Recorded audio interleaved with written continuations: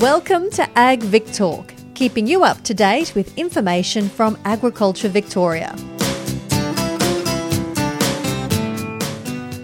The fire on the ground was burning across my hands and my face, and I was reasonably severely burnt. Both hands, front and back of my hands, the palms of my hands, of course, were on the ground in the burning fire. And the fire went over the backs of my hands and burnt that quite severely as well. And by this stage, I'd exposed both sides of my face to the fire, so it also was reasonably badly affected. This is the horrendous story of Ian Hastings, a farmer who has always placed safety at the top of his list of priorities. So much so, he even spent years helping run safety expos for schools on his property. G'day, I'm Drew Radford, and Ian Hastings joins us for this important AgVic Talk podcast on harvest safety, to not only tell his story, but crucially to also share what he's learned so others can avoid the same. Hello, Ian. Yes, hello, Drew. Happy to be here. Ian, before we get to the details of what happened on that day, tell us about your property. Where is it and what do you farm? Okay, we farm in the Victorian Mallee, southwest of Oyen, and we are dryland croppers. We grow all of the normal things depending on early season rainfall, sometimes take some grains out of the mix, and obviously also world prices. So at the moment we're growing wheat, barley, lupins and some vetch for hay. It's a reasonable mix, Ian. Over what sort of space are you growing those crops? We're currently cropping about 4,400 hectares. Ian, that's a fair bit of cropping. I get the impression that you are a reasonably safety-focused bloke, because we're going to talk about the accident that happened to you in 2019 with a fire, which was horrible. But you're a safety-focused guy because I understand you actually already had a firefighting rig on your chaser bin, and I don't reckon that'd be that common. Well, Drew, yes, no, it's not very common, and we do have it. But look, I need to go back a step. I was quite involved in the local VFF branch, and my wife and I and some neighbours actually set up and ran a farm safety expo, and we had at one stage 15 schools sending their students to that, and we did it for 12 years. So we had a safety outlook, I suppose you could say, about 18, 19 years ago was our first one. And we've tried to be safety conscious ever since. And yes, the fire that occurred 2 years ago on our property was really the first time we've put our thoughts and our skills to the test. Ian, that's a really strong focus on safety and something to be proud of, and I imagine few could even match it. And you also live and breathe that as well, because as I understand, on the day of the fire during harvest, you had a firefighting unit with you in the field. What went wrong? Yeah, okay. Well, look, just running through the scenario of that day, we had two harvesters in the paddock, two headers, and when one of those headers turned, there was a reasonable but gentle breeze, and it must have blown some smouldering straw off when he turned, and the wind direction then was in the opposite direction. That started the fire. My header was heading towards where the fire had started, so I saw it. The other header was going away and didn't see it. And initially I yelled fire, fire, fire and on the UHF radio, and the chaser bin at that point was about 1.5 kilometres away, maybe even 2 kilometres away at the other end of the paddock, emptying into the field bin or the truck. And so I asked him to travel back to where I was as fast as he possibly could, and on the way to start the Honda motor, which was the driving force for the firefighting unit. So Ian, that's attached to the chaser bin. So the chaser bin turns up, and then it's a case of running out the hose and fighting the fire, is it? Yes, well, again, sorry, Drew, I'll go back a step. We set this up, we put a 1,200 litre plastic tank on the front of our chaser bin, mounted it up there, and then we set up a Honda firefighting unit with a hose on the side of the chaser bin in front of one of the wheels, so that the point was that the chaser bin is always manned in the paddock, whereas if you have a trailer or even a ute with a firefighting unit in the back of it, somebody has to take time to get to that unit, whereas my thoughts always were that the chaser bin always has somebody sitting in the seat and the motor's running, and that's going to be the quickest way to get water to a fire. So that was always what was behind it, and so he then came as fast as he could, and by the time he got there, I had been going across and back with my header in front of the fire, with the header right on the ground, trying to lower the fuel load, drop that as low to the ground as I possibly could. And at the time, the fire was only very benign, is the only way to say it. It was only travelling quite slowly, and it was only 30 to 40 centimetres high, and it was quite a benign fire. So I had time to go across and back, 12 cuts across and back in front of the fire before the chaser bin got there. So, it really wasn't anything at that point to be too concerned about. So he turns up with the chaser bin. You've really lopped it down as low as you can go. What do? You run over and grab the fire hose and go to work, do you? Yeah, well, when he was getting close, I took my header and parked it up behind the fire, in other words, where the fire had been, and then ran down to where he was and met him and sort of told him where I wanted him to stop and everything, and I unrolled the hose and headed over to the fire with the hose. And as a lot of people now know, when I got there, I hadn't realised that the Honda motor had not been revved up. It was only just idling, so when I turned the nozzle on the fire hose on to squirt the fire, it was about a little boy's stream. So that's when I ran back. By the way, I was 71 years old at the time, so running was not as fast as it used to be, but I ran back to the chaser bin to rev the motor up. What happened, Ian? It doesn't sound like you were far away from the pump on the chaser bin. No, it was only the length of the hose. So I think from memory it's about a 12-metre hose. So I was only 12 to 15 metres away from the chaser bin, and I ran, well, I suppose the speed that I ran was probably dependent upon how urgently I saw the need. And as I say, it was really only a little benign flame at the time, so I ran, but I probably didn't run as fast as maybe I could have. We've done some reenactment sort of work, and it turns out that it was only about 4 seconds from when I turned out at the fire front to get back there, and my intention was to just hit the throttle lever on the Honda motor, and I'm very, very familiar with Honda motors. I knew exactly where to go. The moment I got to the motor, I flicked the throttle lever, and then as I turned around to head back to the fire, that's when the fire hit me. Ian, the fire hit you, but you were saying it was pretty benign. So what changed? Well, I wish I knew. As I said, I was plus of 70 at the time. I've been farming most of my life, and lots of times in the past we used to burn paddocks. We knew what fire could do. We were very familiar with fire. So what happened this time was absolutely and totally out of anything that I expected. As I turned my head around, the fire came through me about 2 metres high before I even got to facing back the way I had come. In other words, I was only a quarter of the way through my turn when I noticed the flames going over the wheels of the tractor on the front of the chaser bin. So to just replay that incident, I turned my face into the fire. I immediately then turned away. I turned 180 degrees, and in doing so lost my balance and fell over, and I fell down into the fire, and the fire on the ground was burning across my hands and my face, and I was reasonably severely burnt. Both hands, front and back of my hands, the palms of my hands, of course, were on the ground in the burning fire. And the fire went over the backs of my hands and burnt that quite severely as well. And by this stage, I'd exposed both sides of my face to the fire, so it also was reasonably badly affected. And even though I had long-sleeve cotton shirt and trousers on, where I fell onto the ground on my knees, the fire was obviously very hot, and it burnt my knees through the trousers without even scorching the trousers. And the same thing on my elbows. I fell to my elbows as well, and again, they were totally covered by the cotton drill shirt, but my elbows got reasonably badly burnt through the cotton, and again, no mark on the cotton whatsoever.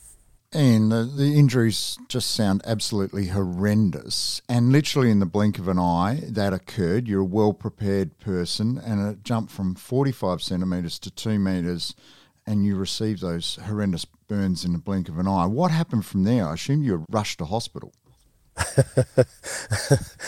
Well, the first thing was that the flame and, of course, the smoke that went with that flame was quite intense. It didn't last very long, of course, but the driver in the chaser bin tractor, I was at this stage lying or crouching on the ground right in front of the big wheel on the chaser bin, and the chaser bin was half full of grain. So I am so thankful that his initial immediate reaction to drop the clutch on the tractor and get out of the road didn't happen, because had he done that, he would have run over me. I was in the smoke and dust. He couldn't see me. He's told me since, and I don't know why he didn't drop the clutch and get the tractor and chase a bin out of the fire, but he didn't, and that's the reason I'm still alive, to be honest.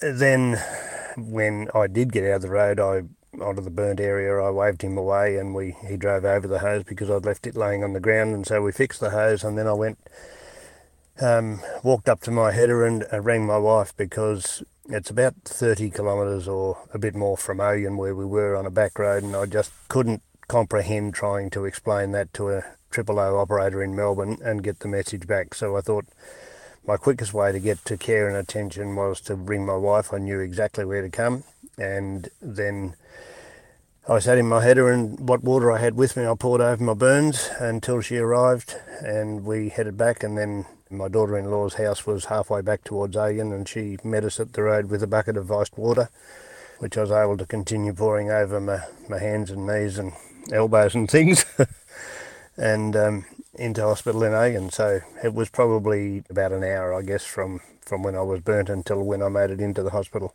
And you're remarkably pragmatic in the description, but you didn't stop at Oyen. You ended up in Melbourne, I understand, a number of skin grafts later.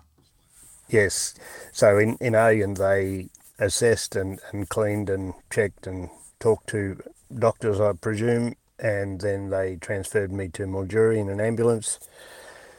I got up there about 9 o'clock at night, and they worked on the burns, which of course by this stage were blistering quite badly, and they were cutting those blisters off, and they had to remove my wedding ring because that finger was swelling up pretty badly, and that took quite a while. They eventually took me around to a ward about 2 a.m, and through the time they'd been working on me, there was a discussion about an air ambulance taking a child to Melbourne, and maybe they should put me on that air ambulance, but then that didn't happen. I'm not really sure why, but the next morning they cleaned up where they'd been and sent me home. And a couple of days later, a liaison person from the Alfred Hospital burns unit rang and said, "Where are we?" And we said, "We're at home." And she said, "Why?" And I said, "Well, where should I be?" And she said, "Well, you're actually booked into Melbourne into the burns unit. Why aren't you here?" And I said, "Well, nobody told us," which was the unfortunate part. So by that stage I was getting fairly untidy, and my eyes were nearly closed, and I wasn't in a very good shape at all, and my wife was getting a bit nervous about not being a nurse, knowing how to look after me. I'd been to the local hospital again and had dressings redone, but they also were concerned, and they didn't have the right dressings and so on. So anyway, it was a Friday afternoon when this liaison nurse rang from Melbourne, and we then drove down virtually overnight to Melbourne, Kathy and I, and yes, then the next week or two, I don't even remember exactly now, but they dressed and assessed for the first couple of days, and then decided to do the skin grafts and peeled a fair patch off my leg and put it on mostly on the backs of my hands. And yeah, the rest is history, as they say. I'm fully recovered, and I'll probably have skin troubles around my face where the worst of the burns were in years to come, but at the moment I'm travelling reasonably well. And that is a horrendous story, to say the least, and I'm very pleased that you have recovered. Your focus now, though, on making sure this doesn't happen again ever to you or anybody on your farm, or really anybody else in primary production. What changes have you made to your system? I understand, first of all, let's talk clothing. What changes have you made on your property concerning clothing? Well, none, as far as I'm concerned, because I believe the long sleeve cotton drill shirt and trousers are still the best protection. So I will continue to wear that, and I'm encouraging everybody else. Now, I'll go back a step also and say that we didn't at this point, and we still don't have a policy on our farm that employees must wear high-vis. We are only concerned about them wearing suitable clothing. However, the young guy who was driving the chaser bin had decided himself to go and buy a high-vis shirt, and we said, "Oh yeah, good." We didn't take any further notice, and what we found out after the fire was that was made of flammable material. And he got out of the tractor to help me get the hose unwrapped, and then I said to get back in the tractor, and I'm so glad that I did, because had the fire come across and got him, it would have burnt him very severely. So we will make sure in the future that people, if possible, that they wear cotton drill, because yes, it's considered to be hot, but it's also good protection, and that's what we will all continue to wear. Ian, what about your firefighting unit? You're already ahead of the pack with your firefighting unit, but I understand you're really focused now on just not getting out of the cab to deal with a situation like this in the future. Yes, yep. We had the water, we had the pump, we thought we were as well prepared as we could be, but what we've learnt from this incident has told us that we have to be better prepared. So what I have done is set up a nozzle on the front right-hand side of the tractor, and I've made that nozzle so it is adjustable in direction only. I can't find anything to allow me to adjust the stream. The ones on the front of the CFA trucks, which would do exactly what I want, are $19,000 each, and no farmer will ever pay that sort of money to have it sit there and possibly never use in their lifetime. So that's out of the question. I have tried the various manufacturers, and I can't find anything less than about $8,000 or $10,000 to do the job. So I've got an ordinary firefighting nozzle that everybody can buy out of their local shop. I've set the aperture, if you like, the opening, to be what I think will be the best to fight a fire, and then I've made it so that it's able to be moved up and down and left and right, so that can be controlled from inside the tractor.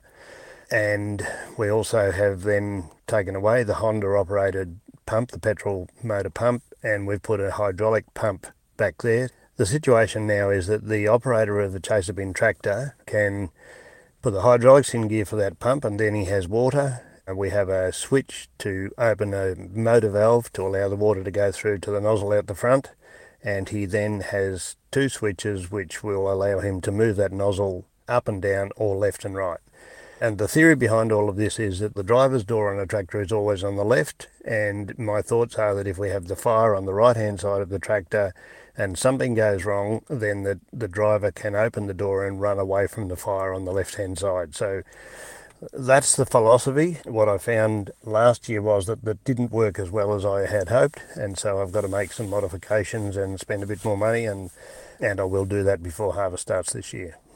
You said spend a bit more money, Ian, and you drew the comparison with the professional units, but what sort of money have you got away with so far to set up this remarkable system on your chaser tractor?